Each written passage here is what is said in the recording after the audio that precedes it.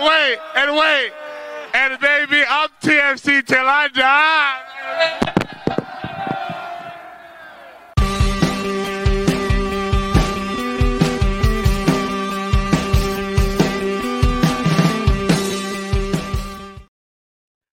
I'm so used to the fancy cut intro that I was like looking for the little record scratch, and then it didn't happen. I was like, "Oh yeah, this is right. This is a regular show."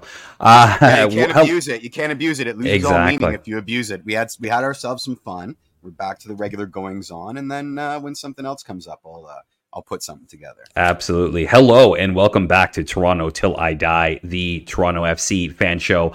I'm Mike Newell, and it's the first full week without TFC football in quite a while. The offseason for TFC has begun, even if the MLS playoffs are underway. But we do have stuff to dig into this week. We will talk about the end of the season for TFC, specifically around their end of season press conference. Hasn't quite happened yet, and normally that would have already happened. So we'll talk a little bit about that. We'll talk about some of the players that have some contract options for 2024 and whether they're going to stay or go.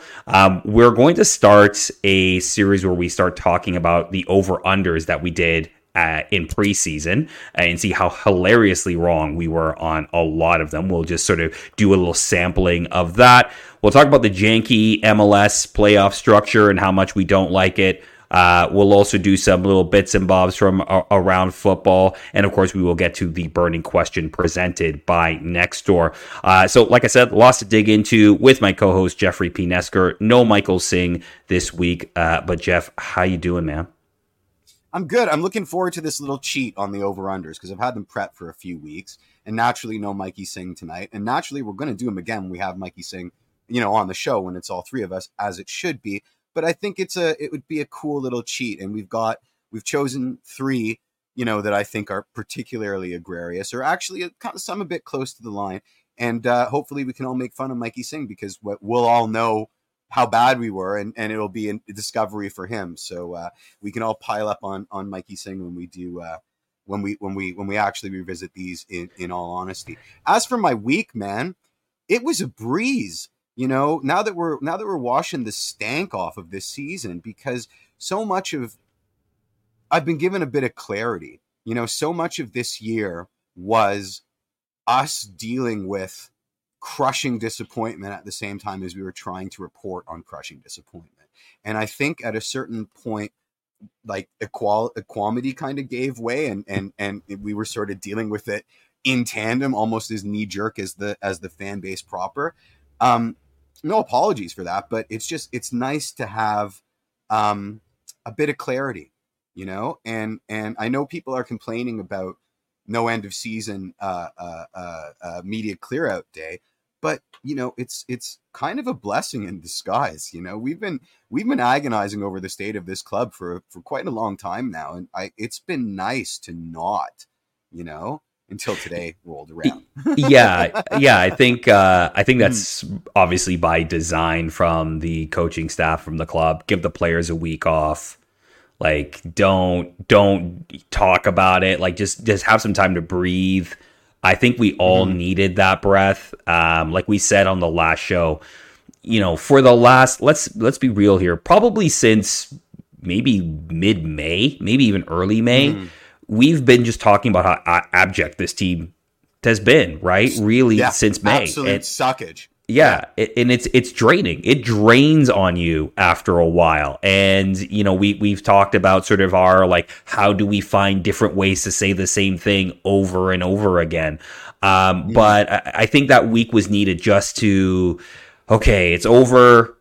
Now we can kind of take the step back and do a little bit of that processing of, what the hell really happened here, and go into that. And you brought it up, so maybe we should just jump right into it. Sort of this situation around the end of season locker clean out, GM, president, players kind of press conference that we normally have at the end of every season. So usually at the end of the season, whether it's again during the regular season as it's been the last couple of seasons or playoffs, a couple of days after the season's over, say, you end on a weekend, by Tuesday or Wednesday, you have a big press conference where generally the players they'll have players come out and talk about the season. Usually the GM is going to come out and talk about the season, obviously, and plans going forward. And then usually Bill Manning comes out and speaks to the press.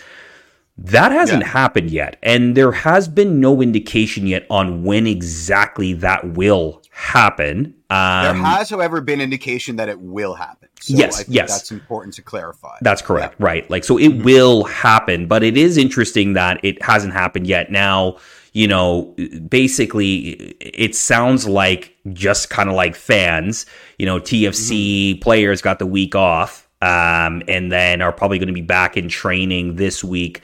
As John Herman kind of mentioned before the season ended, that he tends to keep the players that he is looking to keep around for 2024 in camp for pretty much the maximum amount of days he can, because there is a release date, I think, November is like, in 2 days. But at some point in November, they have to literally stop playing because they have a mandatory CBA break. Yeah, and December 1st is when they turn into pumpkins. They have to announce, regardless of end-of-season pressers, regardless of any inter-city shenanigans, MLS has a cutoff. They have to announce what decisions they've made on options and that sort of thing. I think it's actually exclusively options. I don't know if anything else is bundled. No, it's just options. So it's player options. So certainly, December the 1st, we get some answers. I mean, do we actually need a presser?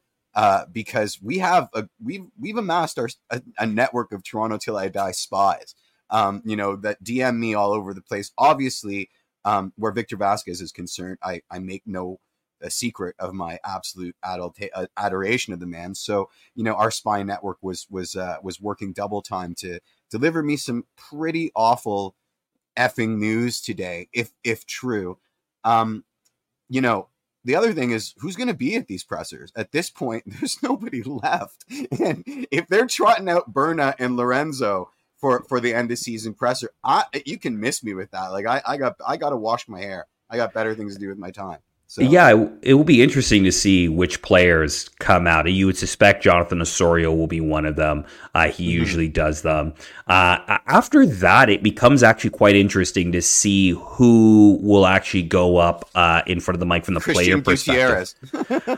Well, we'll get into it in a second in terms of the players that are on option. I actually wouldn't be surprised if they retain them if they can keep his number low. But, it will be interesting to see outside of Jonathan Osorio, like who will it be? Will Sean Johnson speak? Will somebody, will somebody like, will they have Quajo speak? Will they have some of the young guys like Kobe Franklin speak? Like, we're not quite sure. Normally you go into these and you're pretty sure, like, okay, there's a general vet kind of leaders in the group that are going to, speak at one of these press conferences. But at this point, I actually have no idea. Yeah, I have no idea who would do it. And that if Sean Johnson speaks, that's going to set TFC Live aflame, that he, it infers that he's staying around, which could be another false dawn in a series of false dawn. Yeah, Sigurd Rosted. I mean, like we're going to end up with people that, like Shane O'Neill, hey, what does he have to say about it other than concussion protocols and stuff like that? Well, I would actually be really scraping the bottom of the barrel here. Yeah, I'd be really intrigued to see what some of those guys say. Like, I know we want to see the big guy speak, right? We want to see the DP speak. Maybe not this season. I don't. But you generally, in a general sort of regular year, you'd want to see like your DP speak. You'd want to hear some of the other prominent players on your team speak. But I would actually be very interested in some of these players who are going to be more depth guys next year, who are probably coming back, to get their perspective on things, right? Because I know they don't talk a lot, and there's probably sometimes a reason why, but at the same time, like, you want to get a perspective from them in terms of just what the locker room was like, what the, how much validity there was to his reporting. From everything we've heard from the people we've brought on this show who are more around the club and from a media perspective than we are, it sounds like a lot of that stuff from that Athletic article that came out and subsequent things that have come out since are quite accurate, right, in terms of how things were happening. So I'd love to get their perspective. Understated. If anything, understated. Probably a little sugar-coated, just, to protect, obviously, some people. But but it would be interesting to see what they have to say. Mike, don't you think you're setting yourself up for disappointment there? I mean, well, I don't think they're going to spill all the tea. Honesty, no, I don't think they're going to. Yeah, they're not going to do that. But it will still be fun. It'll still be fun, to look at body language and let the wheels of supposition spin, right? But I think I know better than to expect that kind of brutal honesty. I mean, with the state of the club being what it is, we may actually get that kind of insight. You know what I mean? Like especially if it's a player on their way out that's got no skin in the game anymore. Well, if it's a player on their way out, they're not going to go up. Yeah. They're not putting them up there, right? They're not going to put them up there. And I don't think they would spill like tea or anything like that. I think what they would it kind of be like the way Jonathan Osorio addressed it, which is like, look, these broader questions around, was there a brotherhood? Like, were players together? Where did this go wrong on the pitch? Why did, the team seem to collapse so easily in the face of any type of adversity, right? And I think you can glean a lot out of those type of answers. Absolutely. And of course, look, there'll be better people than me to ask those questions at that press conference. I actually think it will be one where a lot of press will be there in, again, kind of to pick up the carcass a little bit. I think so. I think you're right. Yeah. Yeah, they'll be there to pick up the carcass a bit, and whether that happens this week or it happens early next week, it will be an interesting watch for sure, especially when, Jason Hernandez and Bill Manning. We don't know if Sean Rubio will speak as well, as he's just joined the team. John Herdman will definitely speak as well. But it'll be interesting also to see their takes, right, in terms of how this goes. And of course, everybody will be looking, again, I think, a little knives out for Bill Manning once he speaks. But that's sort of the state of the end of season press conference. I know a lot of people are kind of looking for that. A lot of people look forward to it at the end of the year, good or bad. But let's quickly look here at the players. Let me interject just because our chat is on fire. Okay. And there is a couple things. I don't have my chat tab. Usually I do. No, don't worry about it. Yeah. So G Money Talks just asked, when does San Jose announce they're not buying Io's contract? And I believe Tertz answered him yesterday on socials. He's coming back. Yeah. So he played 14 minutes for San Jose. He didn't play much. Gonna buy his option. Yeah. And then the second one, the other ones are about CPL stuff. I might bring them up later. I might not. But Wow says, and it's Wow or Joe. I mean, whatever. I'm trying. Mikey Singh's been avoiding my early season comment on JMR's time running out. Still waiting on a postseason comment. You don't have to look far. Mikey has, in so many words, essentially said that, if not now, then when. And if you look at any of the postmortems for TFC, and I'm talking about Matt Doyle's on the MLS mothership, the stuff going on with Tenorio and his ilk on the Athletic, there's all a special mention of JMR this year more than any other one, because we've been down this path before, and it's becoming habitual to say, is this going to be his year?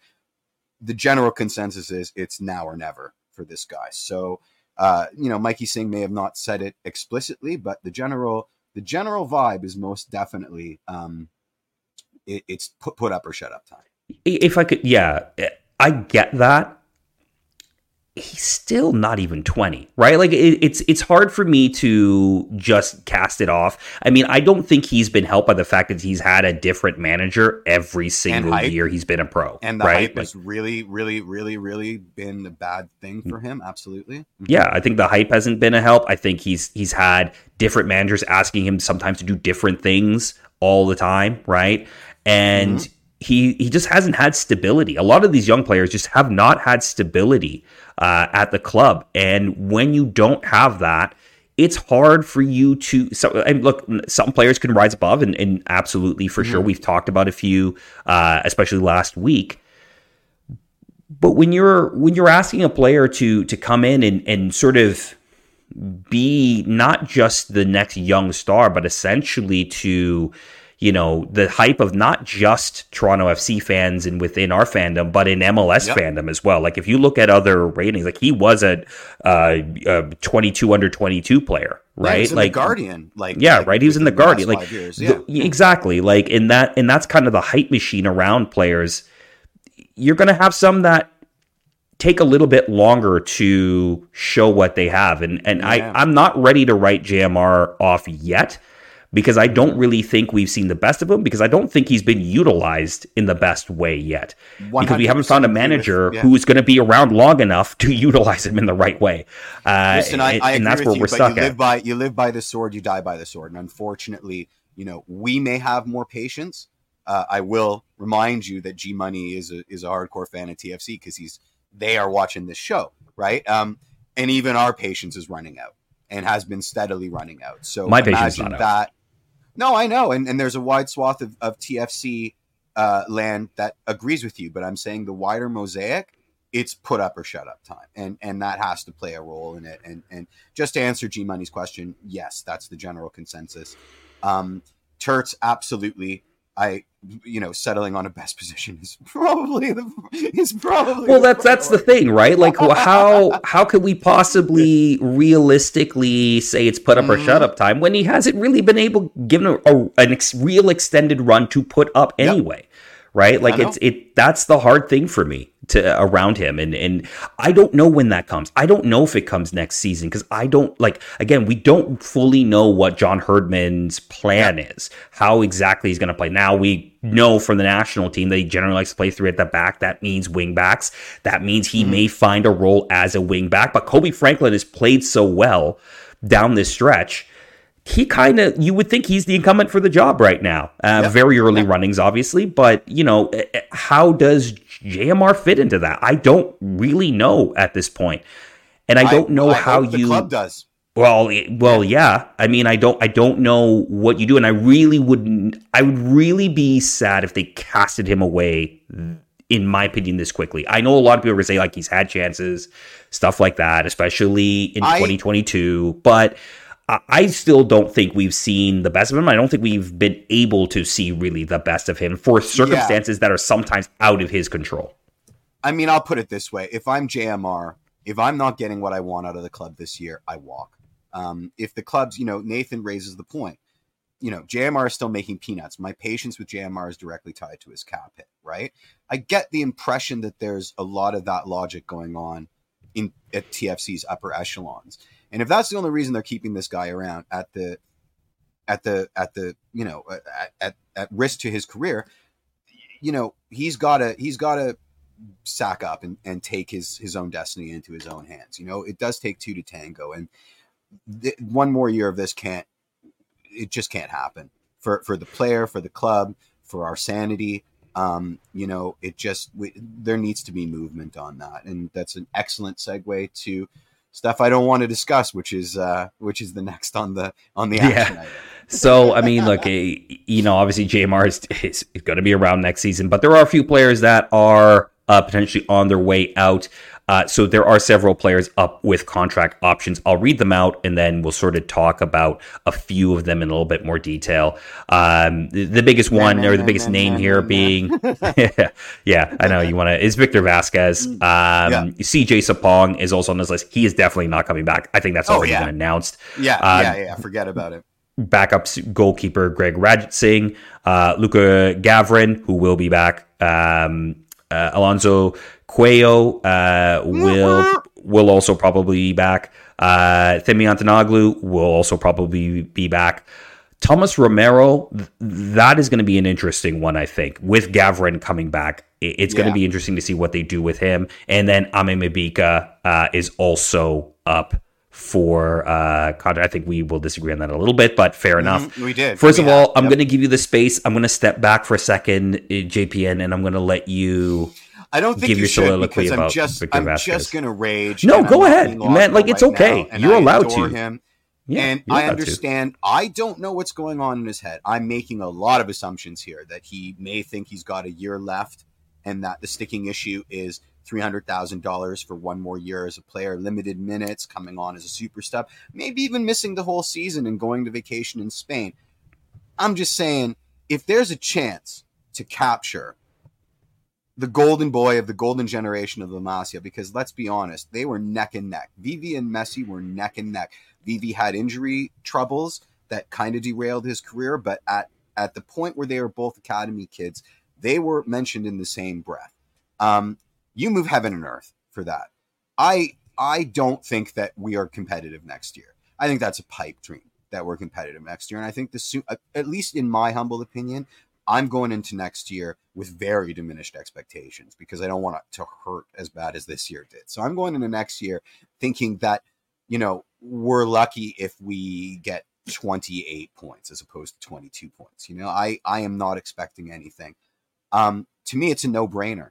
There has to be room on your roster for $300,000 if it means even the outside chance of bringing Victor Vasquez back as a coach. And again, humongous assumptions on my part. Who knows? Maybe he went to TFC and said, I want 4 years guaranteed, in which case, you'll be playing into your 40s. That ain't happening.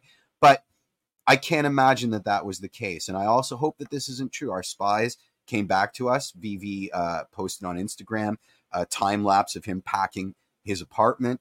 There are screen caps of conversations, basically saying sayonara. It is what it is.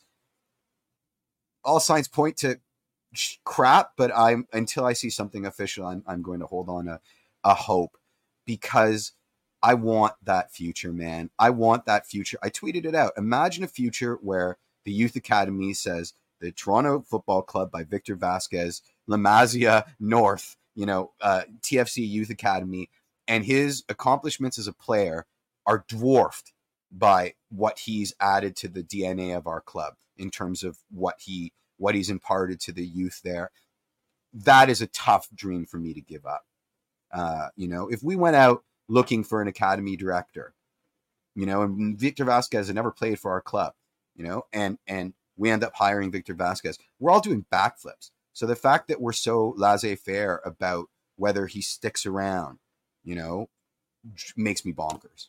It's gonna be tough for me to get over this. Yeah, I get what you're saying. I mean, from a playing perspective, I always, this was going to be a 1-year deal, right? Like, it was always going to be a 1-year thing, and then he'll reevaluate whether he wants to keep on playing or not. I don't know. Obviously, there's no official word from the club, and there's no official word from Victor yet on what he's going to be doing next. We don't even know if he wants to coach, right? Like, maybe he doesn't want to coach. You're right. Maybe that's the last thing he wants to do. So to me, it makes sense to say, like, hey, look, listen, if he really wanted to coach, I'm sure the club could find something for him to do in terms of the club. But then again, also, we have just spent, the last week or about 2 weeks talking about how bad it treats its alumni, from that perspective. So, in that case, that could also be something, a relationship that's soured. That is just speculation. But I think also, look, if he's not going to play and he wants to play, I'm sorry, but there's just no more room for passengers, right? Like, in that case, Victor's a passenger right now, like, in terms of being a productive on the field. I agree with you. I mean, how can I not? But those were the best 230 minutes of my 2023 season watching VB. Listen, I am not impartial here. I am as biased as they come. Fair. I don't want him gone ever. I mean, like, just kidnap him, please. Yeah. Look, I mean, look, he'll always be a fabric in terms of in the fabric of the club from that perspective. I don't know what his future plans are or what he wants to do, or if he wants to go and play another year. But again, from a TFC perspective, probably from a John Herdman perspective, he probably wants to start somewhat fresh in terms of his roster, and Victor Vasquez wouldn't be his guy, right? Like, that's just going not to Miami. Maybe, who knows? Yeah, right. Like, so bad. If he decides to play another year, my heart in half. I mean, sure. I don't know if that's. I could imagine. Definitely, it's a plausible. Insane. It's a plausible route for him to go. Yeah. We'll see. But his one, it sounds like he might be on the way out, but we'll see. Obviously, we talked about CJ Sapong. He's definitely out. Go ahead. Do you think my Victor Vasquez Inter Miami shirt will arrive before Mikey Singh's Inter Miami Messi shirt? If you pay for printing on a Victor Vasquez shirt when he hasn't even announced signing for Inter Miami, I'm not doing it yet. It's a pink shirt, man. I got to commit to wearing a pink shirt. So, whatever. But if it happens, that money's happening right away.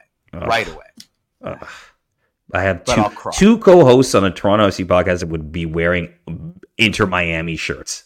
Oh, yikes! It's gonna be amazing. It's gonna be amazing. Indeed. All right, Greg Radget. Yeah, gone. Yeah. Greg Radget saying. Say better. Yeah, I don't think he's coming back. Look, a lot of people, like, from a Toronto FC perspective, yes, not very good. Very good USL goalkeeper. I hope he finds a ride somewhere in USL. We'll always have that game against Atlas where we exactly. The second coming of I don't think anybody thought he was second coming. I Gianluigi thought he was just. I did. Luka Gavrin. Look, we spoke a little bit about Luka Gavrin. Look, this is a player that is, for a goalkeeper, is still essentially a baby, but showed really well. Now, oddly enough, gave up the same amount of goals in almost the same amount of games as Greg Radget Singh. I'm glad you mentioned that. Yeah, so that is a case. But I do think that a lot of people see a future for Luka here at the club. I would be surprised if the club did not use their club option on him to keep him around, battling probably for a number 2 job if, again, Sean Johnson sticks around, which it kind of looks like he will. But again, I guess we'll get some more clarity probably at the end of the season press conference. Alonso Cuejo definitely coming back again. I think I would be more devastated. Like, the way you're devastated about Victor Vasquez, I would be so devastated about Cuello if they did not pick up his contract. If they do the double, I might hate TFC, like, officially. If they leave me with no silky Spanish midfielders, I'm going to be very, very upset. I will riot. But he's coming back. He's coming back. Most likely. The thing that's surprising about him is he's 24 years old. In the same way that we're constantly surprised that Lucas McNaughton was 28. He's a rookie, but 24 is a little old to be a rookie. Well, he played full college ball, right? Plus, he played a full season at TFC too, right? So, like, he's one of those guys who is Spanish, but and spent time in the Atletico Madrid academy, but actually came to the U.S. for university. For college. So for college. Smart guy. So he definitely did. I think he did the full 4 years there. Demian Antonoglu, as I trip over that name, he will definitely be back. He is somebody that the club really value as a player, especially as an outside back, as a left back. So Demi will be back. Minutes. He does need minutes. He does need minutes, and I think he needs more than TFC 2 minutes now. Like, I think it needs to be 100%. More than TFC 2. He's in between levels because he murders it at the MLS next level. He's quite capable, but I haven't seen enough at MLS first team level, and I don't want him to slip through the cracks. So he needs minutes desperately. Yeah, kind of almost in that Luca Petrasso kind of role where then when Luca Petrasso got minutes, let him go. Okay, here's an interesting. So Thomas Romero, some people were mentioning this in the chat here about what to do with him. Came in as clearly Bob Bradley's number 2. Look, I think he had LAFC. Yeah, he had moments this season where he looked okay, and then obviously other moments where he was not. But again, it's one of those things. It's one of those things where I think part of it was him, and part of it was he was a victim of circumstance around a bad defense and a bad midfield that gave away the ball really easy and put him in really bad spots. If I am TFC, I think I'm keeping him and letting him and Luka Gavrin battle out for the number 2 job, right? Like, I think you need some healthy competition. It does depend on money. I don't disagree there. I don't think Thomas Romero's on terrible money though. From that perspective. And again, Sean Johnson's the first domino to fall here. If he's coming back, it changes everything. Exactly. If he's gone, not coming back, then that's our 1 and 2 right there. I don't think they go out and get another goalkeeper, frankly, if Sean Johnson doesn't come out. If Sean Johnson leaves, they go out and get a number 1? I think they go out and get an established number 1. Yeah, I still think they go out and get an established number 1. Again, I don't know who. I wouldn't pretend to know who that would be right now. To know who, but it would probably be somebody on a cap manageable, cap friendly number from that perspective. And look, Toronto FC is going to have a lot of cap this offseason, so keeping Sean Johnson, I don't think would be a bad thing from a cap perspective. I think they'd be fine there. Be here though. Yeah. Well, that's the thing. That will be interesting to see if he does want to stay. He doesn't strike me as a guy who's just going to up and leave a project. He doesn't. That's not what I get from him. And I think he wants to see this out. But of course, the way this season went down in terms of what we talked about earlier in the show. I wouldn't excuse anybody for cutting ties. No, exactly, right? And they'll pull a Matt Hedges, right? Just pull the shoot. Yeah. So exactly. From that perspective, I would keep Thomas Romero around. I don't know about you, Jeff. Like, if you have any strong opinions on Thomas Romero, but like, I think I don't. Based on that number, and that's why I don't really have an opinion. Like, I mean, he's fine. I agree with you. I think he was a victim of circumstance in a lot of ways. But to me, it's Sean Johnson's decision, and that sort of precludes any feeling I have. But if you're asking me if I'm okay with rolling into 2023 with Gavran and Romero as our 1-2, whoever you assign it to, I think I am. Again, diminished expectations. To me, there's bigger fish to fry. Pun intended, because Stephen Fry might actually be a free agent, and how much fun would that be? First of all, I would be shocked if Seattle let him go, but I would also be shocked if he decided to come back. He left when the club was a tire fire. He comes back when the club's a tire fire. There's a lot. There is blood. Yeah, but I mean, it was with a look. When he left, the club was a very different place. Like, even though, yes, the records are, funny enough, not that different from when he left, the club is a very different running entity than when he was traded. I can't see him coming back for all the money, I can't see that either. I think he'd just retire. And then the last one on the list here is Ami Mabika. Again, I think Mike Singh actually. I hear you, and I think a lot of fans agree with you. But I will sort of take Mike Singh's approach on this, which is he's cheap. Like, he's not on a lot of money. Like, as a guy that you probably have a more depth center back. Mm-hmm. Okay, like yes, okay. He definitely had terrible moments this season. You've mentioned the NYCFC. Yeah. I know.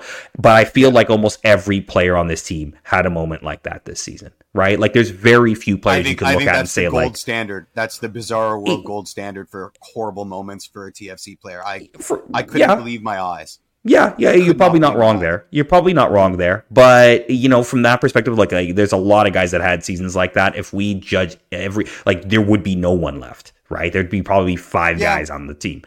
From this perspective, his contract deserves a second chance. Everybody deserves a second chance. Exactly. And look, I think his contract is cheap, and John Herdman, if he has a specialty as a manager, it is taking guys like Emi Mabika, putting an arm around him. Well, he'd probably have to get on a stepladder and do it, but and sort of building his confidence back up. If you can get Emi Mabika to where he was when he started with TFC, which was, again, look, we were all like, oh my God, like this. Yeah, we know he's got it. Massive guy. He's got it. Like, he does got it. Like, he's a decent, I won't say great, but decent dribbler. Like, he can, if he's sort of aimed the right way, he can definitely be an aerial threat and a depth piece on your team. I'm not saying he's going to be your starting center back. He probably should not be your starting center back. But as a depth piece, I don't think, based on the money, it's a bad thing to bring him back and sort of say, hey, look, you've got a year and show us what you got. And then after that, we'll see, right? I don't think that's the devil, right? From that perspective. Because I just don't think TFC is going to be the premier free agent destination for MLS free agents this year. Put it that way, right? Like, you don't? Well, we'll see. I mean, look, I think there's kind of there's 2 ways to look at it. One is that, yes, TFC have been craptacular for 3 years and have been bottom of the table and a little, at the bottom of the league for the last 3 years. The other way to look at it is the way that sort of Sean Johnson and Matt Hedges looked at it, which is like, if you can get it right here, right? The money's here, the infrastructure's here, the ownership will spend now, depending. You could potentially, really be onto something, right? I would tend to think that the club's right now sort of at the former than the latter, but there are some free agents that will look at it and say, like, if I can come in here and we can be decent, then, I can get the vibe back. That's a good spot to be. Maybe capture another Michael Bradley. Somebody that looks at this and sees it the same way that MB4 did, as a landing spot where they can do things that they've always imagined in their career but never had the forum to do it in, and at the same time resuscitate an ailing franchise and bring it back to the upper levels of MLS. This could be, I hazard to say it because craptastic, but this could be a good thing for the club. We might be attracting exactly the kind of players we need. Yeah, absolutely. And just in the comments here, just a couple of people were asking about Brandon Cervania in terms of his injury. Like, he will be back next year, but it's an ACL as far as I understand. It will be sort of like mid next season. He might be back. He may get back a little bit earlier depending on recovery, but it's pretty much like the idea is that he's going to be out for a while. And he'll probably have to, do rehab stints at like TFC 2 to get his fitness back up and things like that. Yeah, it sucks. It's a pretty pervasive injury, 100%. Training this week, I don't think anybody knows if there was training this week. So in terms of training, again, what I've heard and what has been told to sort of us is that the club should be back in training this week, and then they will be, off. I think for the mandatory waiting for the press conference time, and then essentially. Exactly, and then exactly, and then it's just when do they hold the press conference? So they may do it after the training sort of sessions are done. Again, we don't know yet; nothing's been official, but they should be back in training. I think this week is what we've been told. What are they training for? Just to keep fitness up, or because this training session is kind of an island of meaninglessness, right? Like they're not training for a game. No, they're not trained. Like, after this is done, they're probably not training for a couple weeks. So I don't really understand this. Like, do they just like? Yeah. So John Herdman actually addressed. I think John Herdman addressed this in his press conference prior to the final game of the season. Like he wanted to keep the team around. He kept basically like why you send Ibarra back early with only one game left. Like, why do that? It's only one game left because in TFC. The season. Because TFC 2023. Yeah, and the thing is he's not going to be around, right? So the idea is that he's going to keep the players in training that he is planning to keep around for next season and restart in kind of working on his principles, right? There'll be some on-field work probably, but a lot of it is probably going to be sort of in a dark room with a projector, right? And talking about the things he wants to do in video and stuff like that. Training, right. I got you. But I think it's going to be like trying to lay that groundwork heading into training camp in probably late January or early February. So like that's sort of the point. A lot of MLS teams do that. Like the ones that get out of the playoffs early, they actually keep the players training until sort of the mandatory time in which you have to let them go. It makes sense. It's less time to get unfit, right? More time, mandating boiled chicken and rice. I totally get it, but I just, I don't know if the ends justify the means, which is kind of the story of Toronto FC over the last three something odd seasons. All right, you want to do our little cheat now? Let me get just one really quick question, just one comment here that I just want to address to it. And Nigel just asking about, is Javinko still training with the team? That's a great question. Of course he is. I don't know. Actually, I don't know. Nobody's addressed it since John Herdman has took over the training. Taking over the training sessions. Yeah. The answer is we don't know. But we do. Yeah. We do in our hearts. We all know in our hearts that Seba's there. We'll feel. Well, he has basically the club is said you can come and train here whenever you want. Now, whether you're training with the team all the time or not, that's another question. The Gregory Vanderveel special, and he didn't even have to punch the gaffer in the face. So, I got to double check. Amazing. I feel like John Molinaro might have said this, and I apologize if this is not the case, but I did think he said that Javinko was no longer training with the team now that Herdman was there, but he's still using the facilities to stay fit. Amazing.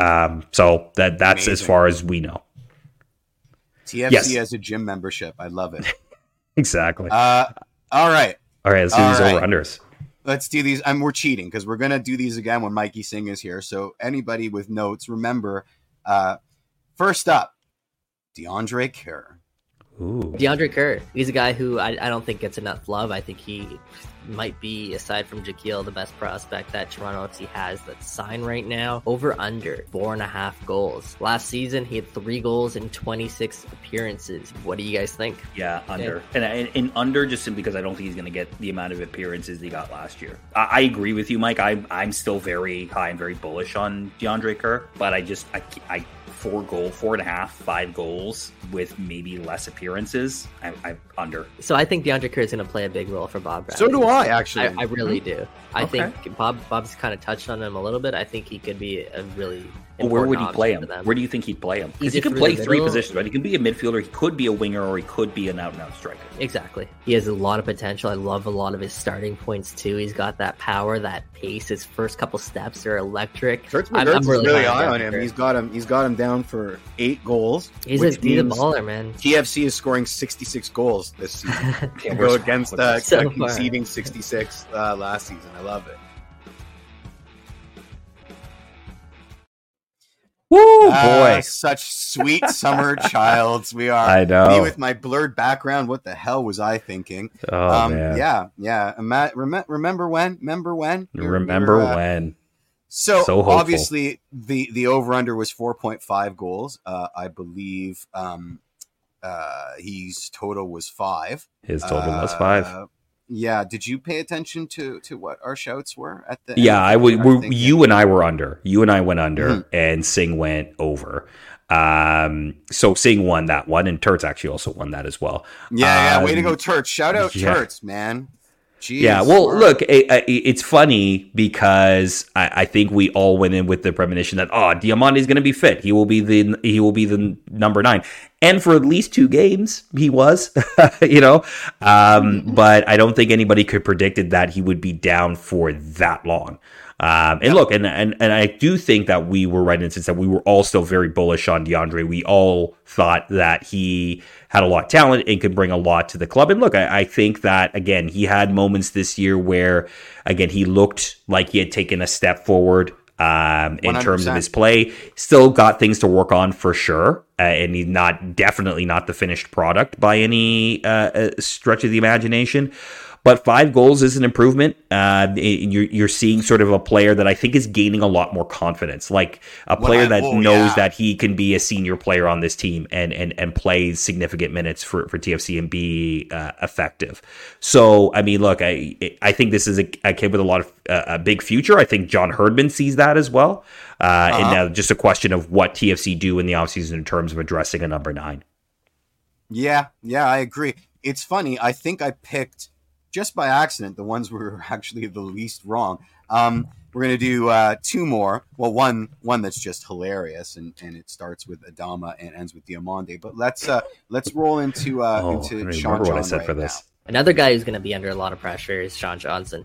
I'm setting his over-under at 6.5 clean sheets. That's a weird term in Toronto, clean sheet. We don't hear it very often. But let me just throw some stats out to you guys.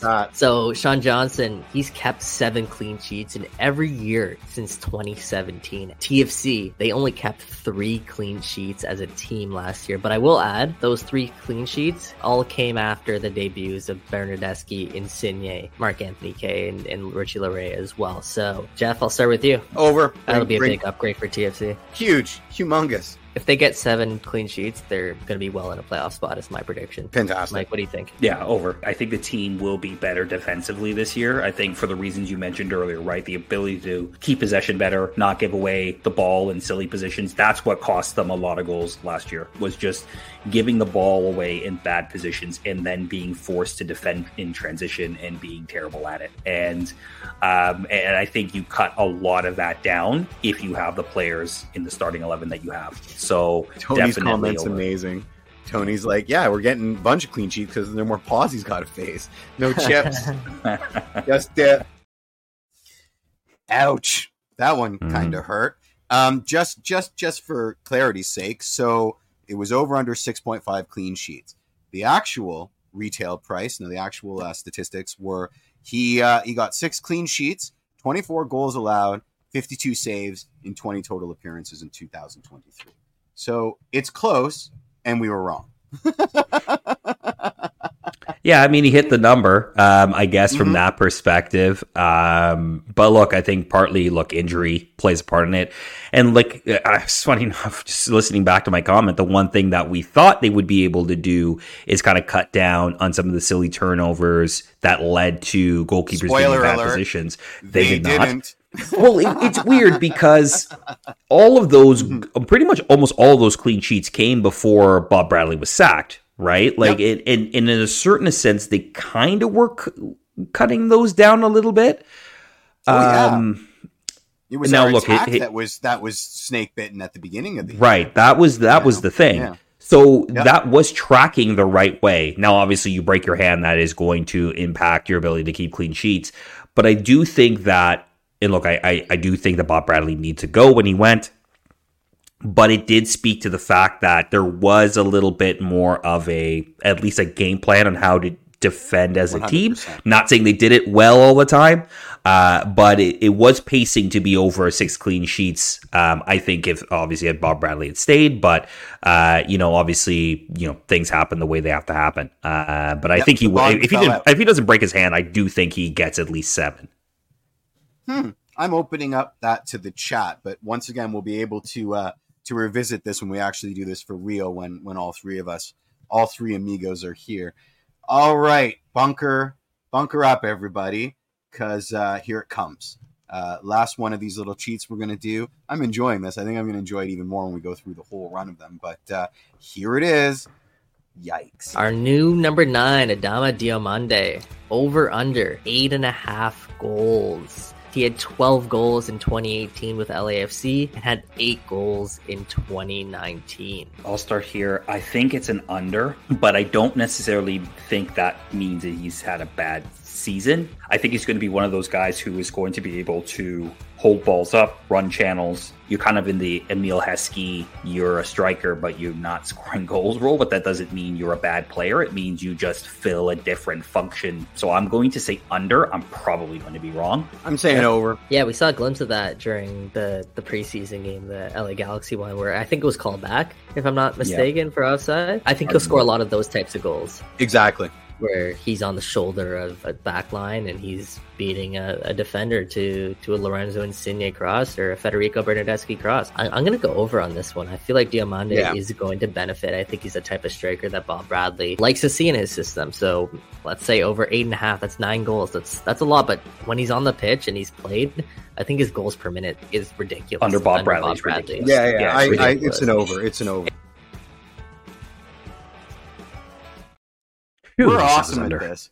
At least it was under on that. No. I was deliberately trying to steer you the wrong way because I had reviewed this, so I knew that you were under. But then you went on to just like give him all the flowers, and I'm like, well, look, no. Yeah, no, I did, and I think we put a lot of stock into that one LA Galaxy friendly.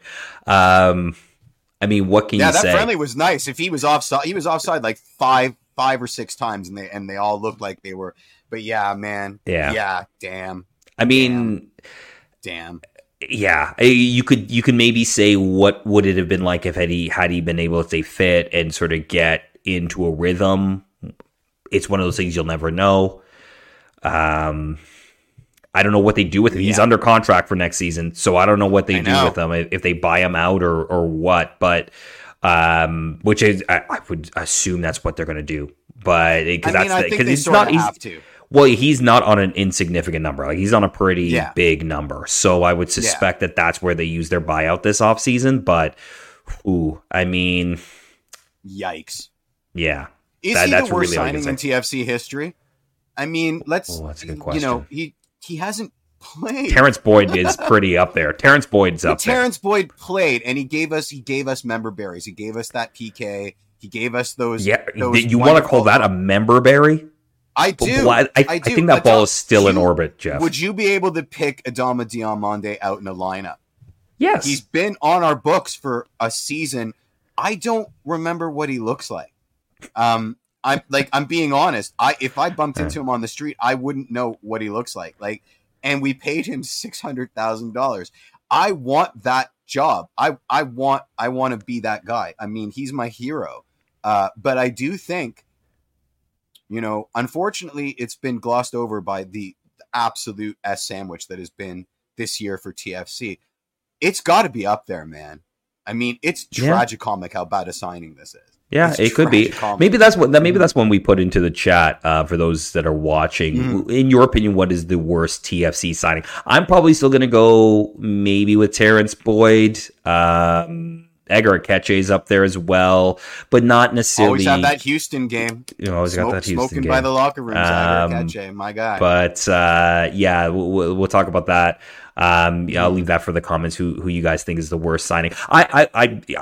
Diamante definitely is in with a shout. Definitely in with a shout is one of the best. One of the worst signings ever. It's inarguable. It's ridiculous. It's absolutely ridiculous. It's ridiculous. That was fun. I think we're going to really enjoy doing that. Yeah, we'll see. You'll all get a laugh of how shocked Mikey off is on the we were. That we did. Yeah, exactly. Erickson Gallardo, that's a terrible signing. That's really terrible good shout. Signing. He's now in USL, I think. Shout. I think he's in USL now. I think Erickson I watched him Gallardo. on the weekend play for horrible signing. Phoenix Rising. I think he's with Phoenix Rising now in USL. Oh my God, what a great team for Erickson Gallardo. The Phoenix is not rising. Narrator interject. Hey, he's going on the Western Conference Final in the USL playoffs, so there you go. Petretta's like Giovinco compared to these signings. I'm sorry. Petretta, he's put on boots and done things. Like we are talking about. Yeah, I mean, I will always have time for talking about how bad a signing Jefferson Soteldo is. I think Diamante is worse. I'm sorry. I mean, Jeff played. Yeah, he did score goals. He didn't give us the standing on a ball shenanigans. I feel like we were robbed of that. But we got some salsa merengue. We got some dancing. We got some shenanigans. Got some strip club. We got some strip club intrigue. Diamante is a shitty signing. I mean, there's no two ways about it. There really isn't. And we signed him for 2 years. He's on the books. I know. He's on the books next year. He's still on the books next year. That's crazy. Tough. That's tough. Turtz has gone with the classic, which is Mista. No, Mista's the hipster pick, man. Yeah, hipster pick. We've done way worse. Pick. We've got way worse signings than Mista, I think. Mm-hmm. All right, let's jump a little bit to sort of MLS in general and just talk about this playoff structure, because I know you wanted to chat about this. And it's this first week of the MLS playoffs actually has been really hard to watch. Not in terms of necessarily quality, but just the structure and the way that it's kind of laid out is janky as hell. It's all kinds of jank. I'm just going to read off my chicken scratch notes here because they're horrifying. Are we aware that this is the third time that MLS has changed their playoff format inside of 6 seasons? I think I am unconsciously, but just seeing that writ large, because they had they went from home and away aggregate to single game knockout to now essentially baseball. Yep, and they've done this before. It's pre-TFC. This they had this in 2002. I don't know if it overlaps with the shootout, but it should have been consigned to hell where it belongs in 2000. Well, they got rid of it because they, at the time, they were like, this is killing the league and it's a terrible system. This is killing the league. Fans aren't buying this. There have been empty stadiums for this first of 3 games. I'm talking the LAFC game. I'm talking the Philly game. Do we need to explain it to people? I think we do. Let's just really quickly. It's best of 3. It's best of 3. Games cannot end in a draw, but there's no extra time, so they go directly to penalty kicks. Goal differential is meaningless. So you can blow out a team 85,000 to 0, and it matters not. It's the same. It might as well just be 1-0 on a 1-0 own goal. My favorite is MLS came out and said, well, it's just like the group stages of the World Cup. Absolutely not. Have you watched a World Cup ever? I'm pretty sure you don't play the same team 3 times. And I'm pretty sure goal differential and draws mean so much. Some people game plan around GD and draws in the group stages of the World Cup. Let's be honest. There's an elephant in the room, and that elephant is named Apple TV. This is the stat. Okay, this is the stat that's really crazy. Beyond the fact that, let's just review the game so far. Sporting Kansas City 4-1. St. Louis City, meaningless. Houston 2-1. Exciting game, doesn't matter. LAFC 5-2. Why even bother scoring those other 3 goals? You know what I mean? When you can injure yourself, when you could do this sort of thing. Cincinnati 3, Red Bull New York 0, Philadelphia 3, New England 1. This is the stat that's really driving me crazy, all right? Revs in Philly don't play again for another 10 days. Cincy and Red Bull New York, 6-day break. St. Louis and Sporting Kansas City, 7-day break. And that's only to get to game 2 of a 3-game series, right? Like, a lot of these aren't warm weather markets. Remember what it was like to play MLS Cup in December in Toronto? Well, they're playing MLS Cup in December now, not in Toronto. But hopefully in the North Pole or somewhere that Apple. This is so terrible that it boggles the mind. It's terrible. It's inexcusably awful. The most, scoring goals in soccer is hard, and that's why they're given such precedent. I will rage forever about the loss of aggregate math. Drunk aggregate math is my favorite. Watching a game, 3 pints deep, the team scoring a goal, and you don't know whether to cheer or not because you have to ask around. Like, so what does that mean? Where are we at now? Is one of my favorite things about soccer. It really, really is. And they took that away from me. And now they're turning it into like lacrosse or the NBA or NHL. Stop it. Yeah, it's weird, man. Like in the same season that you've got Messi winning the Ballon d'Or, but we're going to hear about for the rest of our lifetime. Like, an MLS player won the Ballon d'Or. You're doing this nonsense. Like, you're so desperate to be taken seriously, and then at every opportunity you pull something like this. It's not soccer. It isn't soccer. It's getting close to being anti-soccer. Well, it's a funny thing because I think after this, it goes back to straight knockouts, right? Like, they do this 3-game series, and then when you get into the conference, semis are best of 4. When I look at MLS, yeah, I think that because these are the quarters, right? And then the semis are best of 4, and then I think the conference finals. It's the conference home and away. Right, is home and away, and then the final MLS is single game, right? So it's weird. Like, the reason that you have like baseball, basketball, hockey, why they have, a 3-game or 5-game series or a 7-game series is because these teams play like every other day, right? Like, they play every other day. So the frequency of how they play, that makes sense, right? It makes sense because they play like on grass that is temperature specific. Put the temperature thing aside. I mean, you could play MLS Cup on the tundra. We've done it twice, right? Like, from that perspective, I don't think it's that big. To me, I think the biggest deal is that the frequency of having this sort of best of series, as you mentioned before, negates the whole, like, game 1 is meaningless. That's why these stadiums are empty. They're meaningless. Because at the end of the day, you win game 1, so what? The Vancouver Whitecaps can advance. After losing 5-2 in the first game, can still advance on 2 0-0 draws and winning penalties. Like, that's by penalties with no extra time. Yeah, we're not talking about soccer anymore. We're talking about some kind of weird Franken game that, quite honestly, I have no interest to watch. Like, the hallmarks of what I appreciate about a beautiful game are not here. No, terrible. and look, the reason that MLS originally left the home and away aggregate series was to avoid the November international window, because games now they're playing through it. Yeah, exactly. So that was the whole point, right? The whole point was to avoid that. So they went to single elimination so they could be done. So MLS Cup could be done before. So when we went to MLS Cup in 2019, right, like that was the whole point. It was single elimination so that we would be done by November or whatever it is. Like, it was November 9th, I think, was MLS Cup. So that we'd be done by the international break. And you didn't have a massive break in between, like a conference quarter and a semi, or a semi in the final. That was the point.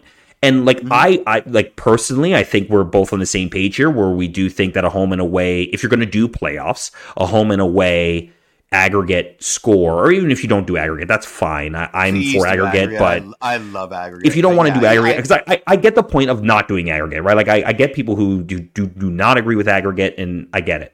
But or at least away goals. Really, it's away goals is really it's what we're talking about here. They're wrong, but I can see why they don't. But I see why. But like or if you're going to do single elimination, fine, do single elimination. Like last year's playoffs, kind of fun, right? Like it was single elimination, and yes, okay, that means your top teams could have a bad day and get knocked out. Right? Like that could happen. But if you're going to run a playoffs, you have to accept the reality that could happen. So to have this now where essentially you're baseball and you're playing like you're playing a wild card round to get into a 3-game series and then play a 4-game series or a 5-game series to then play a home and away and then play a final. Like what? Like what is that? Like that isn't, like you said, it's not soccer. It's not soccer at that point. And look, a lot of players, a lot of managers have come out and in their roundabout way without, saying something to not get fined, have kind of come out and said, like, this is nonsense. And I will not be surprised by the time we get done MLS Cup that the competition committee has come around again and said, we're going back to home and away. Like I won't be surprised if they change it next year and it's back to home and away. I will because I don't think they get to make that decision. I think they're beholden to Apple and it's a long deal. So but I think Apple. But look. If Apple look at these ratings right now, and from what I've seen online, the ratings are not good for the start of these playoffs. And if they can go back and say, look, home and away makes sense. You know when the games are. You can sort of explain aggregate. It's not that hard to explain. People got it. And again, look, everybody uses the 2016 East Final, right, as the shining light of why home and away rules, right? Why it works. Every goal mattered. Literally every goal mattered, right? Mm-hmm. So from that perspective, I think I could see them going back to at worst, I think they just go back to single knockouts again and just they kind of deal with it. No, I think it'll be measured out because Apple will concede, this idea was stupid, but we still want maximum amount of games, so we'll probably slowly peel it back before we get to that single elimination thing. We haven't even broached the issue of fixture congestion and the potential for player injuries and all of that other fun stuff. That's a whole other conversation. No one ever talks about it, right? Like, even we're not talking about it. And I think that's the most important aspect of all of this is that you want a quality product. Forget about quantity. We want quality. And I think that's where the disconnect is here, right? We're going so far in the direction of quantity that we've forgotten, we've abandoned quality completely. And we're gonna pay for it. We're gonna pay for it. And just to say, like, if people are saying, you're complaining is TFC or not in the playoffs. Well, look, if TFC were in the playoffs, you also have to contend with the fact that the Argos are also in the playoffs. And now you have this idea of when do you get the field? What is the condition of the pitch? Because the Argos are in the East Final, right? So like in the CFL. So like how, like that would impact Toronto FC in a roundabout way. It impacts a lot of the teams that are still in the playoffs where they're not the sole tenant of their stadium. So unbelievable nonsense. And I couldn't believe it. I knew that it was janky, but I didn't know it was this janky. And when I sat down to actually do the research to preface this, I was like, holy crap, this is stupid. I can't believe how stupid this is. And I finally got why there was such noise all over the socials about how insanely stupid it was. We were dealing with our own insane stupidity, but this is really, really dumb. It's really, really dumb. And it's what happens when you have business people deciding on things that they have no business deciding on. It reeks of overreach on Apple TV's part, and I don't think anybody can say otherwise. And I hope cleaner heads prevail because this is insane. And I do think that the quality of the playoffs is suffered already. Yeah, fair enough. Let's go into a quick couple of odds and ends. I know, look, if I'm going to talk a little bit about CPL finals, so if you don't like it, you can tune out. I completely understand. Yeah, but I will. The vitriol we were getting. I know, but I will actually bring this around to TFC, actually, because the reason I do want to talk about it is actually it does come around to TFC a little bit. Now, really quickly, Forge FC have won the Canadian Premier League title for the fourth time out of 5 years. They won 2-1 after extra time, 90 minutes that were meh, and then 30 minutes that were like, holy crap, this is a completely different game. I loved that first 90 minutes. I loved regulation. You loved the first 90 minutes. I was in the stands. That 90 minutes was two teams that did not want to lose. Yeah, so I they actually saw it as a really, really, really nice chess match of two really well drilled teams that knew their opponent inside and out, and because they played each other like 8 times this year. Yeah, and just completely negated what the other teams were doing. It was an absolute stalemate, and I mean, I know. Listen, the ET was unbelievable. It was unbelievable. It was. Go back, you can see the highlights. The cup was won on an Olympico, which find me another cup final where a guy wins it on an Olympico. But I wanted to talk about the CPL finals really quickly in relation to TFC. Obviously, a lot of you know, I live in Hamilton. I used to work for Forge. I was in the stands. I talked to a lot of people who listen to this podcast and watch this podcast. And it was interesting, the comments I got from what am I going to do now as a fan? Look, the final was great. It was sold out. And if you're listening on the podcast, you can't visually see me, but I air quoted. But, I think that there are people that are starting to think about whether or not they're going to kind of pick one over the other, right? Like hardcore like me, like I'm obviously I'm always going to go to TFC. That's just, obviously unless I have to work, I'm going to go. But there are people that are just kind of like, I don't want to deal with their TFC's bullshit anymore, right? And look, I kind of get it, right? Like, there are a lot of things that have been happening with ticket pricing. I know it's frozen this year, but a lot of people got a 25% or some people up to a 25% hike last year, and it pissed a lot of people off. And there is this sort of like, look, I can still watch football. Yes, the quality is not going to be the same. You're not going to have an Insigne or, a Javinko or an outdoor on the pitch in a CPL game. No Insigne, I'll only watch CPL. Yeah, right. Like, I mean, from that perspective, but I think there are more people starting to have that question about whether or not TFC is worth it for them anymore. One team's a dynasty, one team's in the crapper, right?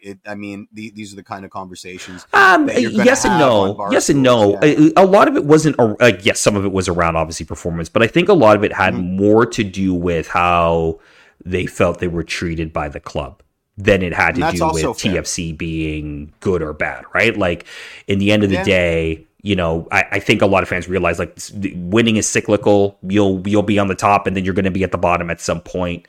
But I think there was a lot of just this conversation around, like, look, I got something really great in my town. I'm going to support this instead of, make the commute to Toronto. And from that perspective, I get it. And I just do think the TFC need to be a little bit mindful of that. Look, you're not going to lose market share to Forge FC or York United or anything like that. That's not what I'm saying. What I'm saying is that you just think about how you're treating longtime fans who do travel in from long distances, because there is choice, right? And it's not going to, again, like I said, from a quality perspective, you're not the only lobster in the tank anymore. You're 100% right. Exactly. There are options now. Yep. Yeah. Exactly. And that's really all I wanted to say about the CPL finals, other than go watch the Olympico goal. It was really fun. It was fantastic, and some of those camera angles are just they were really good. Art. Absolute really art. I mean, I cannot believe. Did you see the video from inside the Bellows where they're I did. I did. The Tristan the Tristan Borges. It was very well timed. Very well timed. And it was so perfectly timed. I mean, you can't write that sort of thing. It was a terrific game. Just to tie a bow on this, I don't think you have to choose between them. I love going to see Forge games. I am addicted to football. I love the fact that I can pick and choose, and supporting Forge is fun. And Barton Street Battalion are a wonderful group of people. It's such a vibe. $5 beers before kickoff. Hamilton's on its ascendancy. There's lots of cool breweries and record stores and neat little curio shops to go into. And of course they have Arby's and the GTA doesn't. So you got me. But yeah. I don't think you have to choose. It was a great game. You should watch the highlights. It was unbelievable Olympico. And anybody that says that Burners was better is lying, because they're wrong. They're absolutely wrong. I don't know. I think Burnham's really good. That said, also the last thing I'll also say on this is North Star Cup better than MLS Cup, like in terms of a look, way better. Really? Yeah, Really? I like the North Star Cup a lot better. I just like the look of it better. I don't think have you tried to pick up the MLS Cup? MLS Cup to pick up is weird because the handles I pick up are the like MLS Cup every day. Every day when I wake up, I like to go over to my MLS Cup and pick it up and do my weight training with it. Yeah, of course. I mean, MLS Cup, the Philip Andrews Trophy, which is the MLS Cup, is really weird because the handles are like not side by side. They're like kind of like this. Like they're kind of like one hand is in front of the other as you lift it. It looks like you're priming for a punch. Well, it does look. Well, that's what you do when you have to pick that stupid cup up. It's like it's weird. The handles are not. It's anyway. Well, it's not enough a plate about anymore, cup design. So obviously it wins. Right? No more microwave plate. Yeah, it was in danger of being dropped immediately by anybody holding it. So I'm very glad that they got something. Microwave plate done. Every time you picked it up, you feel like you needed to get a bottle of Windex. All right, you wanted to touch a bit on the passing of somebody that's really important to the club. Yeah. Rest in peace to Ryan Smolkin, founder of Smokes Patinery, who also designed the crest that's behind me. 50's far too young. Yeah, I'm right here. Yeah, I mean, shout to Mikey. He's wearing like the t-shirt with the biggest TFC crest ever in the history of the club. It's gigantic. It's like Flavor Flav's old school. It's an old school hoodie, man. Old school. Yeah, 100%. Just my deepest condolences to his family. 50 is pretty young. He was loved in the Toronto graphic design community. He was loved in the Toronto food community. I mean, Smokes Patinery is kind of legendary around these parts. I remember when you could choose between Smokes and Mr. Pong, the giant egg rolls that used to exist that were unbelievable after a club night. I often went in the direction of poutine, that it's a hell of a crest, and he'll be remembered forever. So just sending out my condolences, because it was a crappy thing to read today. Yeah, absolutely. Condolences to his family. And look, there's a reason this crest has kind of stood around while other teams have gone and rebranded. I know there was like a hint of a rumor a couple years ago that the club might think about rebranding to, I think, the current Academy crest is right now. But yeah, definitely this crest is the way to go. I would not want to change it at all. It's unbelievable. Like, absolutely. Don't you change the crest, you're morons. Look at this thing. It's unbelievable. Yeah, it's such stunning graphic design. Yeah. It is. All right. You want to jump into the burning crest before we run out for the show? We end the show? Yeah. Give me a second, because as always, I don't know where the hell it is. All right. 3, 2, and 1.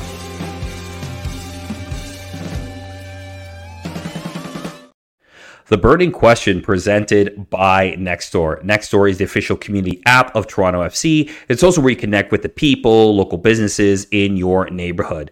Download Nextdoor and find all those TFC fans in your neighborhood, like on the Toronto FC fan community. We've been posting, interacting, things like that. We'll continue to do that during the off season, so you can download the app on nextdoor.ca or at the App Store. The question we asked this week was just, now that the 2023 season is behind us, is there anything that gets you hopeful or excited about the 2024 season? The three of us, briefly touched on that last week on the show, but we want to get sort of what you guys were thinking. So a couple of responses here. Graham Barwell just says, even if we double our point total and we still don't make the playoffs, and in a league where it's not easy to do that with the cap, how about we win half our home games? And yeah, exactly. He misses hearing Depeche Mode for the last 3 quarters of the season. Fair enough. And then please club make a decision on the Italians by end of November. That might be tight, Graham. I don't know if they can. It might be tight, Graham. Yeah, to pull a decision on that, because that's gonna. Maybe just touch on that really quickly, because I feel like obviously that's the big question from a player roster position. What do you do with the DPs? I still think one of them stays. I actually think one of them is going to stick around. I don't know which one. Both of them stay. I'm being honest. I don't think they're going anywhere. Yeah, I could see a scenario where because it could be really hard to get rid of them. Again, do you just let them go on loan? Does that even make any sense? like from a club perspective. I don't know. I mean, I think the sooner that their vapor, we can start to heal. No, I think a lot of people think that. But I also think that we are being held hostage by our overspend on those two, and it's going to be next to impossible to extricate ourselves. I don't know. Knee jerk. I don't know. I mean, end of November. Where is that land in the calendar of Serie A recruitment? Because that's obviously where they'd like to go back to. So I would measure that against where the Serie A teams are at. I don't know about that in terms of their. That's what I'm saying. Or Saudi Arabia, or the Chinese Super League, although they're not really spending the money anymore. No, they're so Saudi Arabia. Yeah, I don't know, but I agree in theory. I'm on record. No, that's the first domino that has to fall.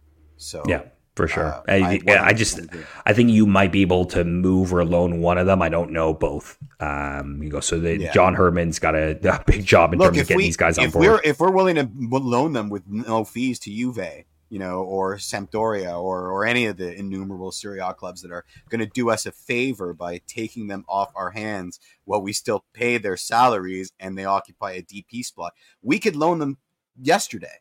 The fact of, we're circling this sunk cost fallacy thing. And I've said way too much about that. Everybody knows where I stand on this issue. Yeah. So. Fair enough. Yeah. Sandra writes in and just says, maybe we'll get a red jersey. It must be time for the white and gray one to be retired. It is actually, it's now done. We will get a new away kit next season. I know it's an alternative, but if the primary one seems to be the pink energy kit, let's get a red alternate. I think that I don't think it is. I actually think the red gray Onyx, it looks like a away kit. It is the home kit. That is home kit. I'm saying we're getting a new away kit. So we are getting that's our home kit. I love Sandra. I really do. She's one of my favorites. I don't understand this hate to the kit. I love the kit. Obviously, I'm biased because I'm very good friends with the gentleman that designed it. That being said, it's the inverse of the 2017 kit. It's smart AF, and I think it's a really sharp kit. Far be it for me to be, whoa, I've never run counter to the prevailing wisdom of TFC land before. This is an entirely new experience for me. But I think it's a lot of nothing. It's a nothing burger. Who cares? Just as long saying that, please let's not do a half and half Harlequin kit again, because I really despise that kit. And even at 75% off, it wasn't cheap enough. Yeah, no, nothing for me other than Vibes FC kit all the way.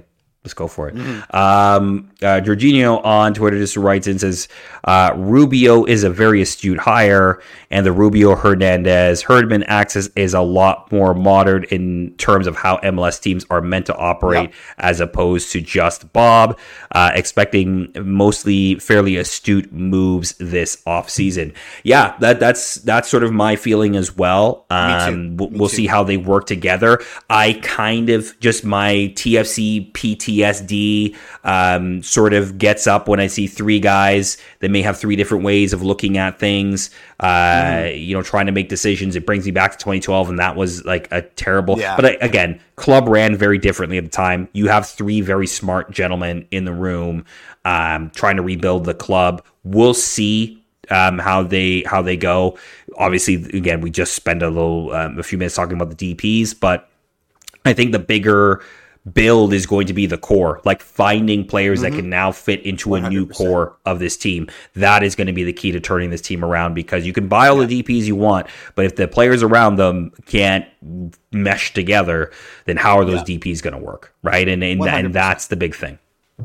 And I do think there's a lot of truth in this. I'm looking forward to seeing the kind of shenanigans that I expect. I think there's going to be a lot of really interesting moves that may be puzzling at the outset, but will make sense within the wider mosaic. I do think that they're working from a plan, and I think that plan is fed by ambition. The same ambition that's worked really well for us. Vanny wanting to prove himself Bez wanting to show how well he understands the inner trappings of the MLS roster rules once given the opportunity to really flex some kind of muscle. I think we've created a group that reminds me very much of those guys. You know, again, I thought the same thing about Ali Curtis. I thought we were getting Bez times 5. You know, I thought we were upgrading Bez with Ali Curtis. I thought we were, you know, going from the student to the master, basically going from, you know,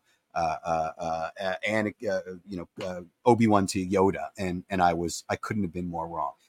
I think that the pandemic played a little bit into Ali Curtis's legacy at TFC, but, you know, I'll hold my hand up on that one. But I do. Hey, let's hope they're right, because it would certainly be better than the sort of smash grab transfer market nonsense that we've had to endure over the last little while. So absolutely, yeah. It's more than just who you know in your phone book, right? Or in your contacts on your phone, in terms of bringing players in. So that will be interesting to see. All right, Jeffy, let's wrap this thing up. Thank you for tuning in to another. To go low and then we do an hour and a half, which is not possible. Yeah, exactly. Thank you for tuning into another Toronto Till I Die. The TTID community, again, you guys are awesome. Even when we say we're talking about CPL and you slam us, we still love it.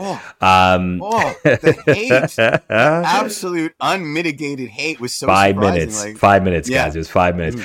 Tell them how much you like our show or not by leaving a review or thumbs up wherever you're listening or watching this. So obviously YouTube. Thumbs up, subscribe. If you're on Apple, leave us a review. If you're on Spotify, give us those sweet 5 stars. We really do appreciate that. It helps people find the show a little bit more. I read them when I'm feeling sad. I just go to our podcast page and read all the wonderful stuff that they write about TTID when I'm feeling sad. So, you know, I challenge somebody, because the last one up there is from like May, the last time I challenged somebody. So somebody write 20 words about how great everyone else is, because I know you're just going to take the opportunity to drag me to filth. Yeah. Oh man. Okay. I'm right. queuing up the. All right, cool. So with that said, then for Jeffrey P. Nesker, I'm Mike Newell. We will see you next time. All right. Cheers, everybody. All right. Cheers. And wait, and baby, I'm TFC till I die.